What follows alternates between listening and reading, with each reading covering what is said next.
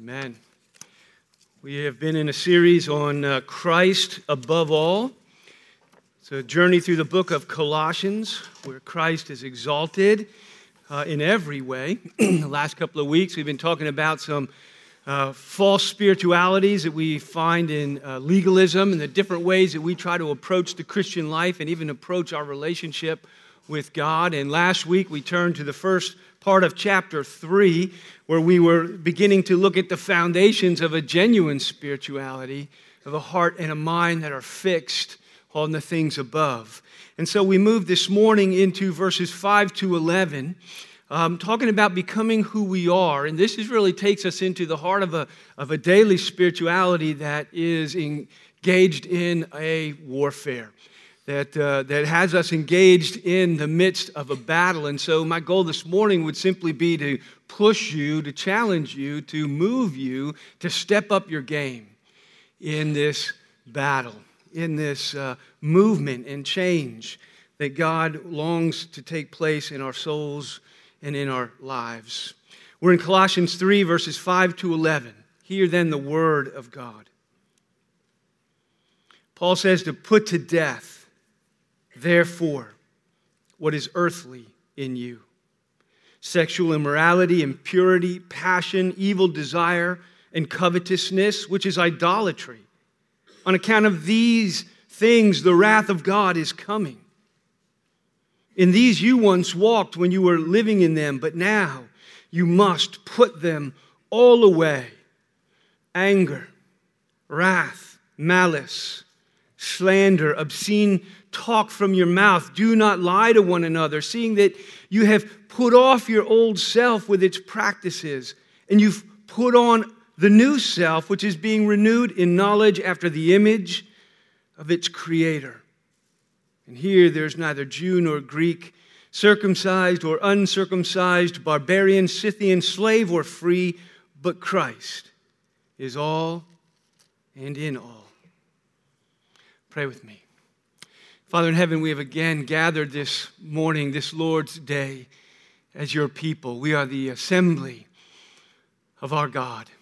And so we come to you. We come to sit at your feet and learn from you, to give you our hearts afresh, not only in the songs that we sing, but in the lives that we live. And so in these moments, as your word comes forth, we ask that it would come forth in power, that it would have the impact on our hearts and our minds and our very lives as you desire it to, that it would be transformative. We ask and we pray it in Jesus' name. Amen. It's interesting that Queen Elizabeth's husband is not the king. And if she dies, he won't be the king.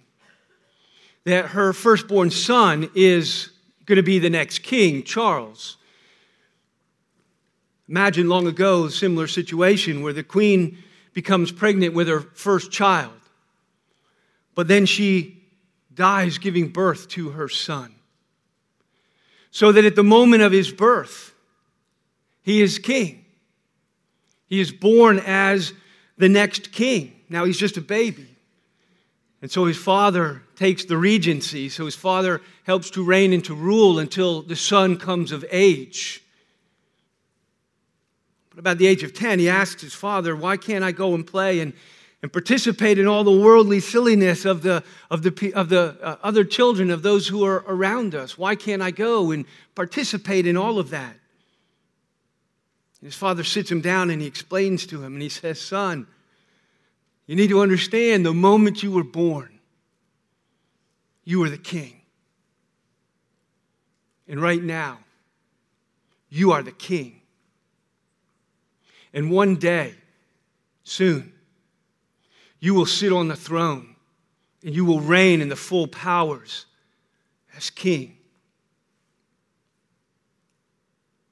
And so now you need to put off the childishness of this world, because you were born the king, and right now you are the king, and one day you will fully be in the powers of the king. So you need to put off the foolishness of the world. You need to be trained, and you need to be disciplined in the royal character, in the royal life, and what it means. You need to be taught wisdom in justice. You need to be taught to fight in all the arts of war. You need to be trained in the nature of kingship, in what it means to be the king, you need to be trained in the ethics of the court. You need to learn to put aside your selfish desires. You need to learn to deny yourself for the sake of the kingdom, because that is who you are as king. Someday you will sit on the throne, and so you must be molded and shaped and taught to be who you are, son. And so every day between now and that day, when you will take up the throne in the fullness of its powers and reign as king, every day from now until that day, your whole life is bent towards shaping you to be who you are. Long live the king. It's interesting that is exactly the way the Bible presents our identity in Christ. It's exactly the way that it presents it. It's past, present, and future. You were born king. You're king now, and one day you will reign in the fullness of that kingship. You were born holy ones. You are holy right now. And someday you will stand in the presence of the Holy One, in the fullness of this holiness. You were born holy because you are united to Christ by His Spirit. And we've been talking about the last week anyway, that all that is His is ours. That you are seated with Him. Even now, going back to verse 3 and 4, you died and your life is hidden with Christ in God. And that is right now. So you were born into this status. At birth, you were sanctified, set apart, and made holy in God's sight. And if you remember all the way back to when we started this series in Colossians chapter 1, verse 2, we did a whole sermon on the fact that he addresses the letter to the church in Colossae to the saints. We talked about the meaning of the word saint literally means two holy ones, two sanctified ones. Those who were born holy. And my friends, you are holy right now. In His presence. You are holy right now, and one day, His promise is that one day you will stand in His presence, fully sanctified.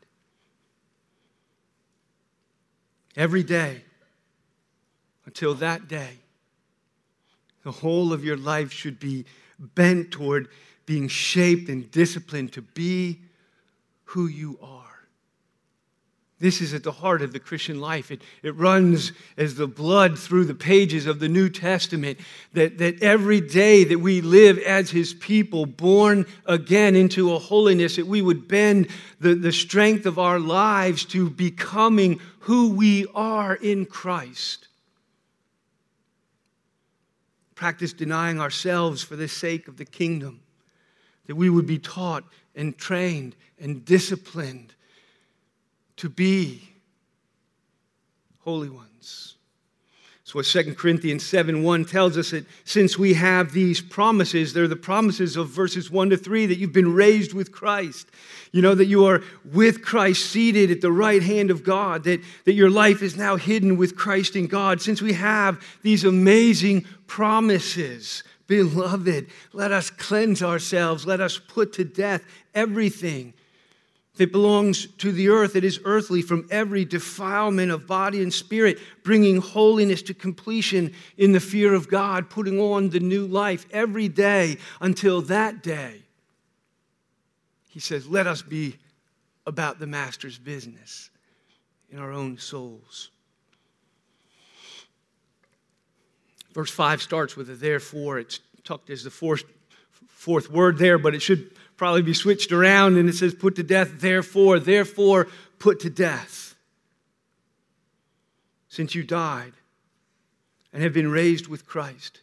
Therefore, since verses 1 to 4 are true, that you died, you're raised with Christ, you are united to Him, reigning at the right hand of the Father in heaven.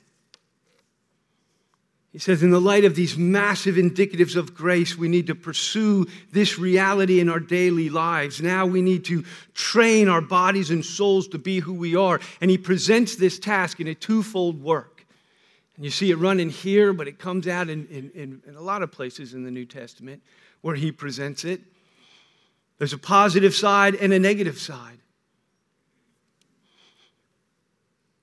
He says, put to death everything that is earthly in you. Everything that is less than royal, everything that is less than holy, it needs to die. It needs to be executed, put out of its misery. But he says there's a positive side, and we hit that running into verse 10. He says, and we've put on the new self, which is being renewed in knowledge after the image of the Creator, that we're to put off and to put to death an old self and to put on a new self. There's stuff that needs to die. There's graces that need to be nurtured. The positive side, the negative side. You died, he says in verse 3. So put to death in verse 5. You live, he says in verse 1 and 4. He says, so, verse 10, put on the new life. Put to death whatever is earthly. Now when he says earthly, that's not some vague thing, stuff of the earth like hamburgers. You know, I was just thinking about that. Like, wherever you go, what does he mean by earthly? Maybe eating 6 hamburgers in the same sitting would be earthly and should be put to death. But eating hamburgers isn't what he means by earthly. When he's talking about earthly, he's talking about the opposite of what he was describing in the first 4 verses. When he says that you should, if then you have been raised with Christ, you should set your minds on things above, where Christ is. And the things that are earthly are those things that are opposite to the things that are above, the things that are in Christ. His character and his nature and all that he won and all that he is for us. And so what is earthly in us is that which is opposed to, contrary to, the image of God in Christ. And so the earthly is simply really the works of the flesh. And we know this if you know Galatians 5, where he talks about the works of the flesh and the fruits of the Spirit.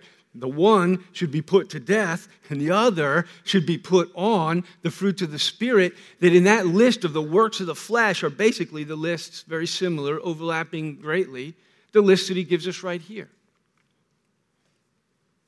In verse 5, he gives us examples of the works of the flesh, or that which is earthly and contrary to the Spirit, and the things that are above: sexual immorality, impurity, passion, lust, evil desire, covetousness, he says, which is idolatry.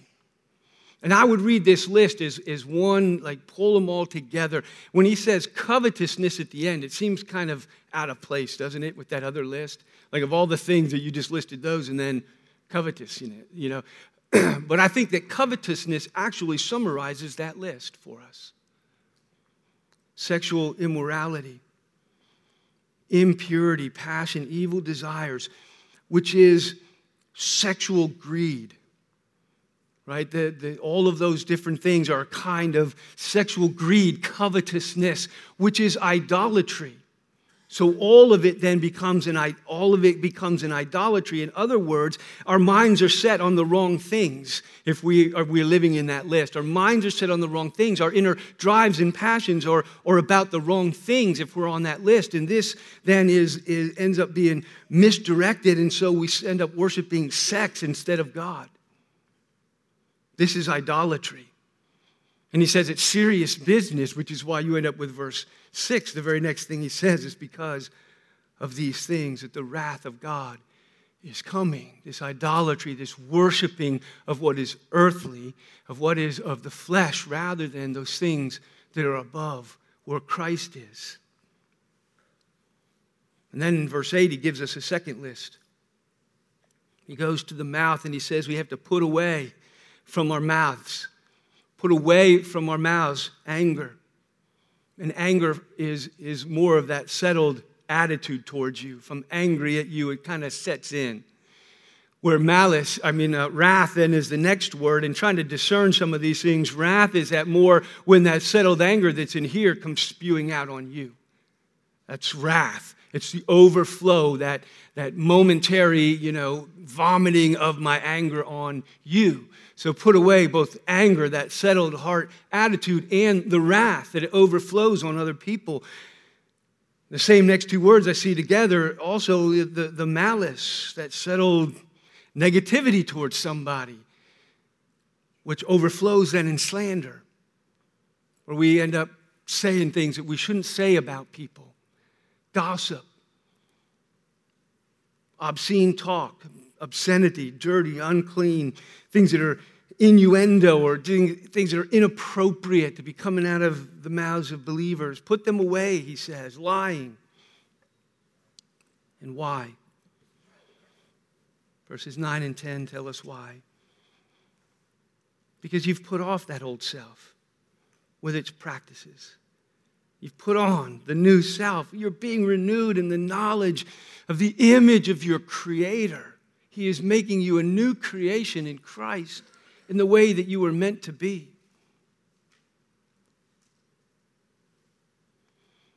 Put to death is the command. So I want to spend the rest of our time just talking about that a little bit. What does it mean to put to death? And we'll come back next week about putting on and bringing to life the graces on the other side. But the first side of it is this command that comes strongly in verse 5. After the massive indicatives of his grace in verses 1 to 4, he gives this powerful imperative: kill your sin, he says. Kill it. Execute it. Put it to death. Carson, one of the commentators on this, says that ideal status of 1 to 4, that ideal status must be wrought out in terms of our practical experience. Right? It needs to be wrought out in our daily lives. That all that we are in Christ in verses 1 to 4 needs to be wrought out and brought manifest in our daily living before Him and before the world, to become who we are. Galatians 5:24 says, those who belong to Christ Jesus, those for whom verses 1 to 4 are true, those who belong to Christ Jesus have crucified the flesh.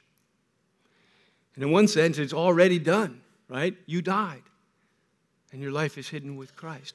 Those who belong to Jesus have crucified the flesh with its passions and desires.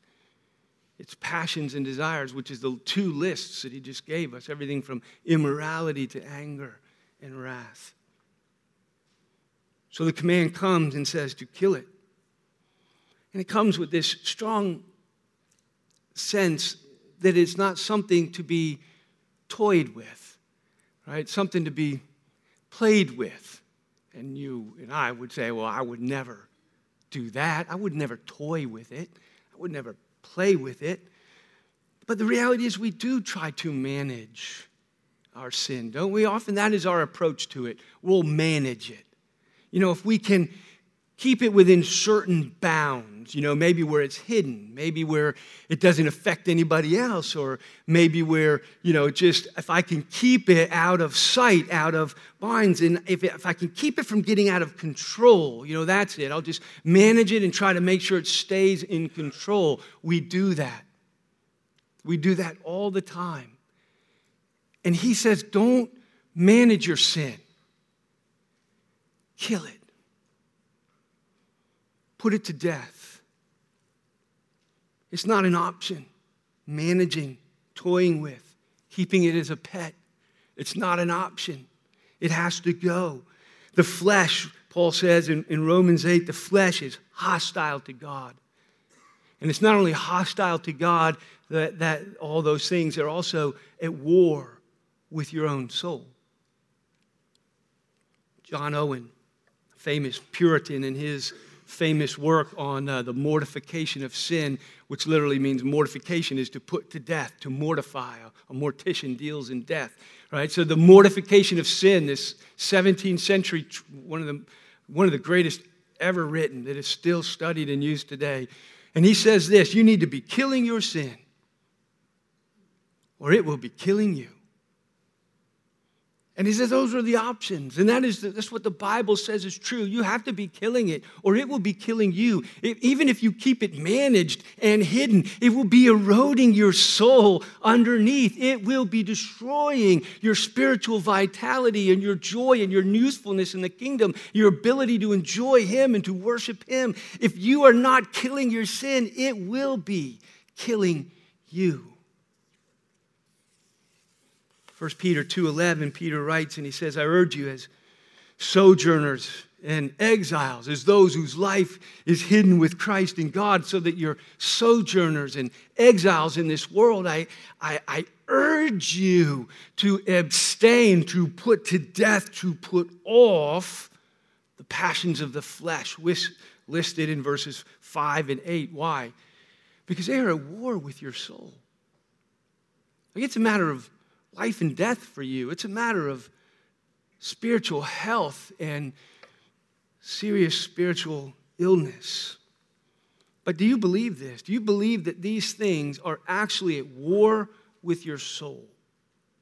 That these things listed over here, from our anger and our wrath and our lust and the things that go on in our hearts and our minds, that these things are out to destroy and will destroy, if given rein, our souls.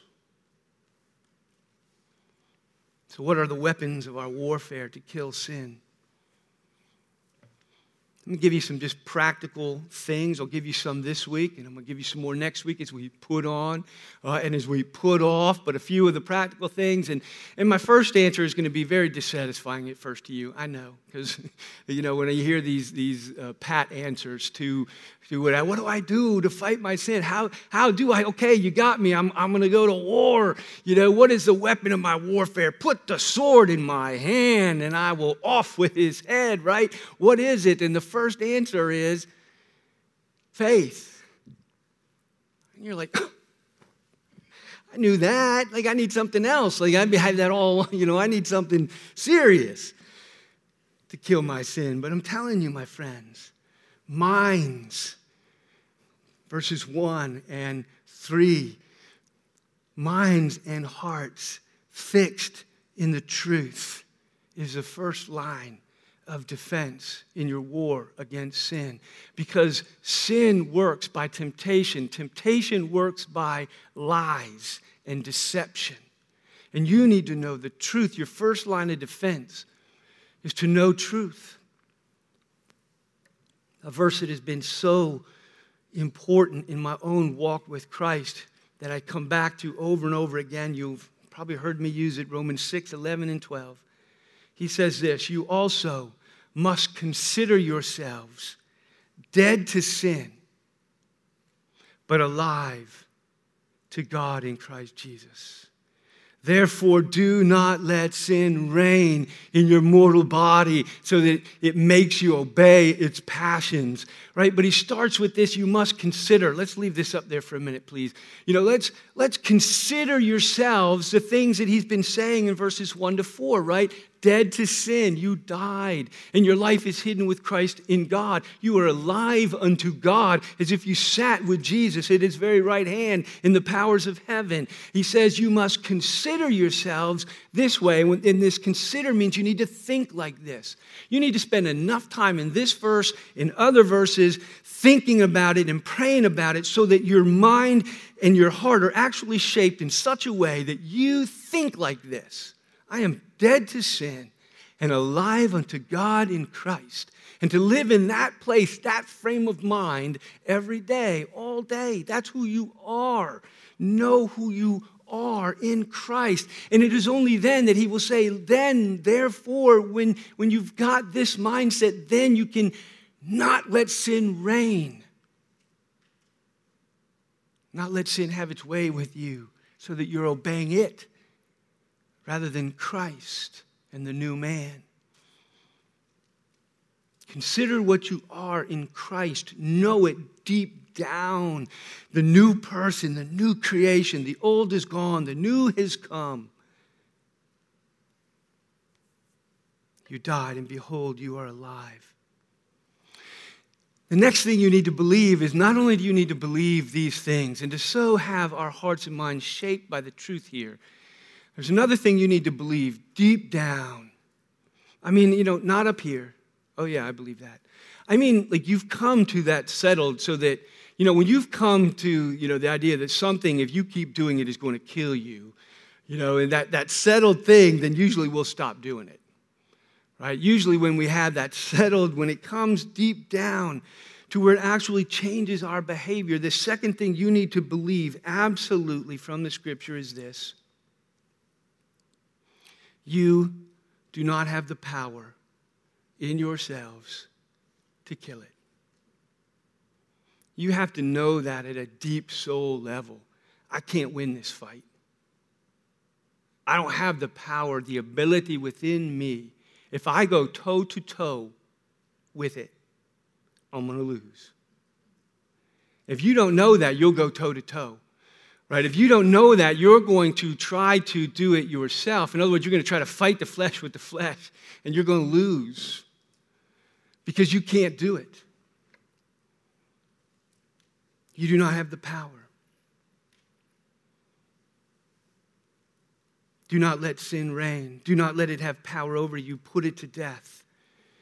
If you don't put it to death, it will reign. It can reign. It's waging war against your soul even now. And if you don't wage a good warfare, if you don't fight a good fight, there are so many ways it will get that foothold in you, and it will begin to, in a sense, undermine your spiritual life.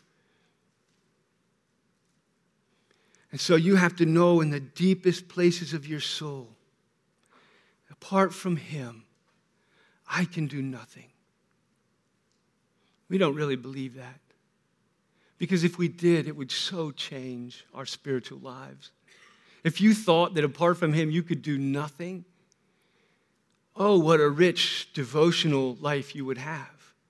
Oh, how often you would be in dialogue with Him. Oh, how often you would be asking for the power and the grace and seeking His mercy and forgiveness in the fullness of His Spirit. How often you would be fighting your sin. There's that old cliche that says the battle is won on our knees.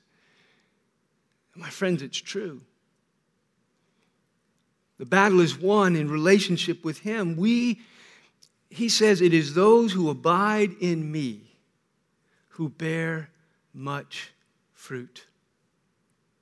If we want the fruit of the death of our sin and the nurturing of those graces, we need to understand that it is only as we seek those things that are above where Christ is, seated as our Savior and our King in glory and in power, and as we fix our minds and set our hearts on Christ and His power in relationship with Him, that those things begin to have fruit in us.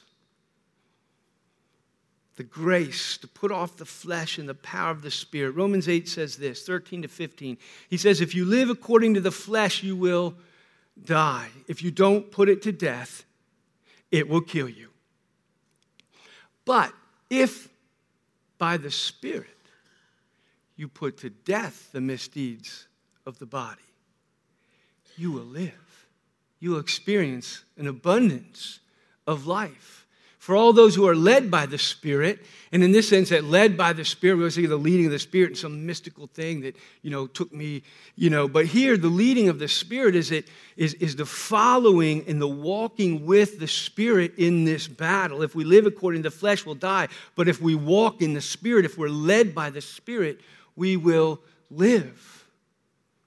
And then we are truly God's sons. That's what Galatians 5, 16 and 17 says. If you walk by the Spirit, that is, if you're led by Him, if you walk in the Spirit, you won't gratify the desires of the flesh. You'll put them to death. You will not tolerate them. The Holy Spirit is the one who wages war.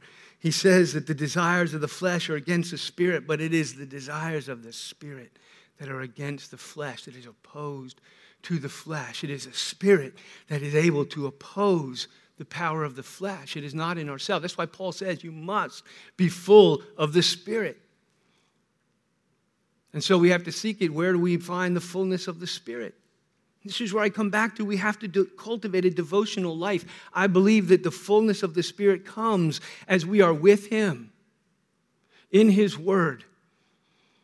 dialoguing with him. I don't mean, and this is the whole thing. So often our devotional life, our quiet time is, I read this little thing for 10 minutes, check. I prayed for Aunt Martha's wart on her toe, check. And then I did, I have the things that I pray and check.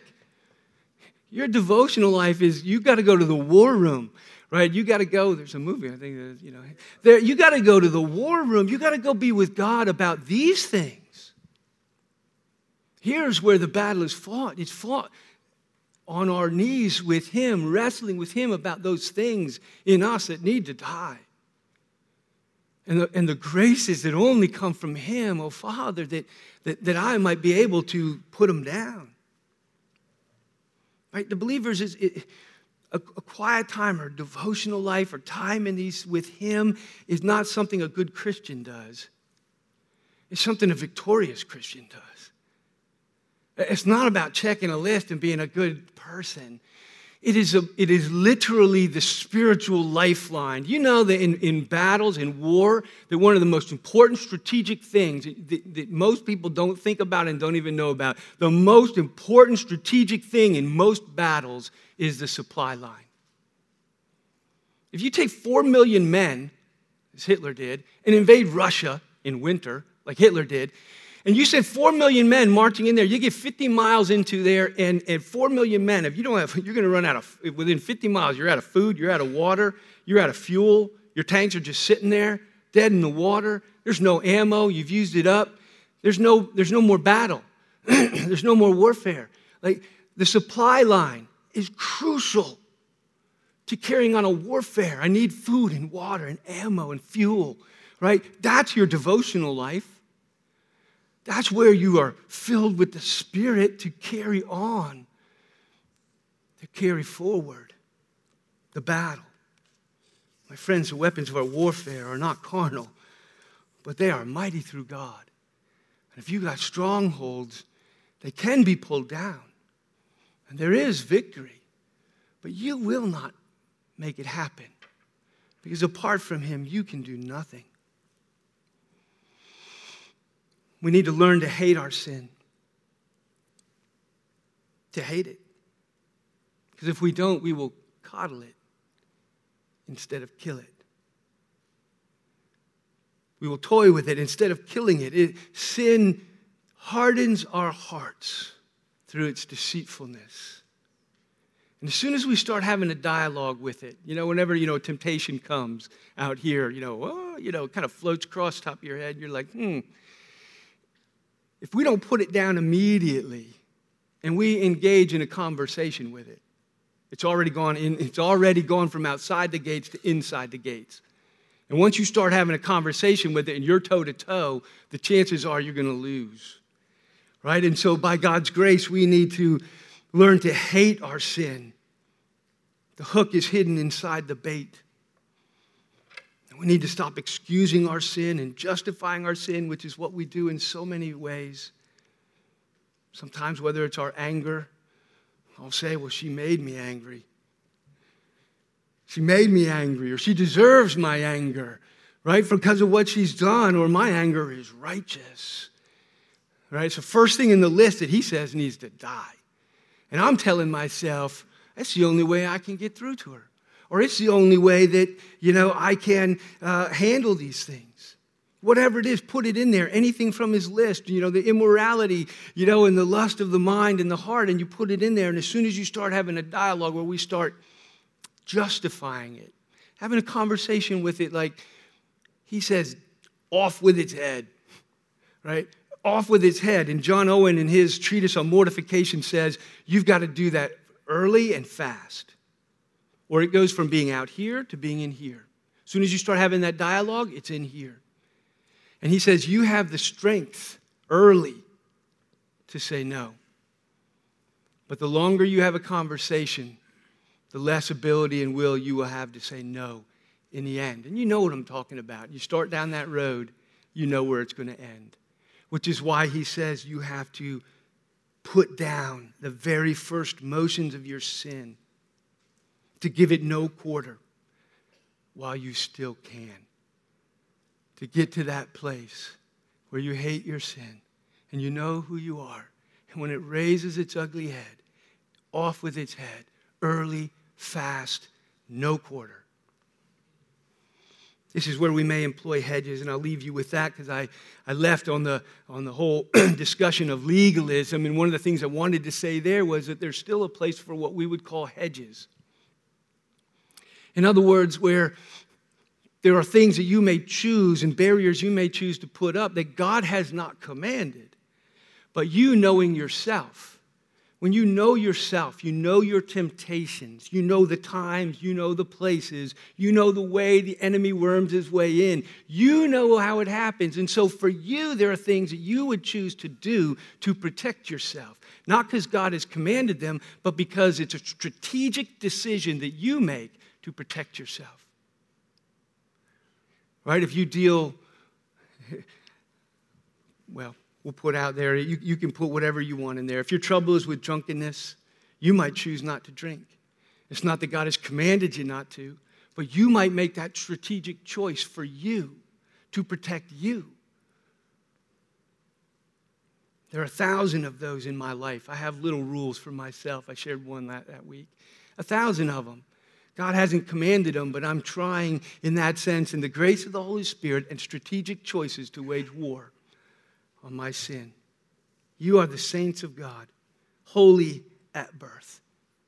You were born holy, you are holy now, and one day you will stand in His presence with great joy in the fullness of holiness. No more sin and no more tears. And every day until that day, your whole life should be bent towards shaping you to be who you are in the power of His Spirit and the grace that is ours in Christ. Pray with me. Father in heaven, we thank you that you have not left us alone in this warfare, that you neither leave us as you found us, wallowing in our sin, and nor have you just told us to go and fix it. Thank you that you have provided everything we need according to your grace, the outpouring of your Spirit, the opening of access into your very presence. Father, teach us to walk with the Spirit, to find your daily presence, that it might be the source of a new life and the strength for a good fight, that we might grow into the image of Jesus, in whose name we pray. Amen.